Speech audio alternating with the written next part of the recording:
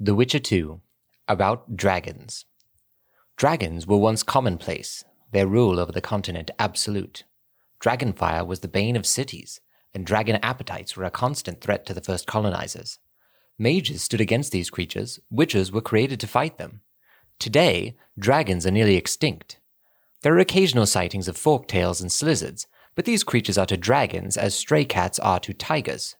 Dragons were brought to the brink of extinction by professional hunters like the famed Crinfrid Reavers.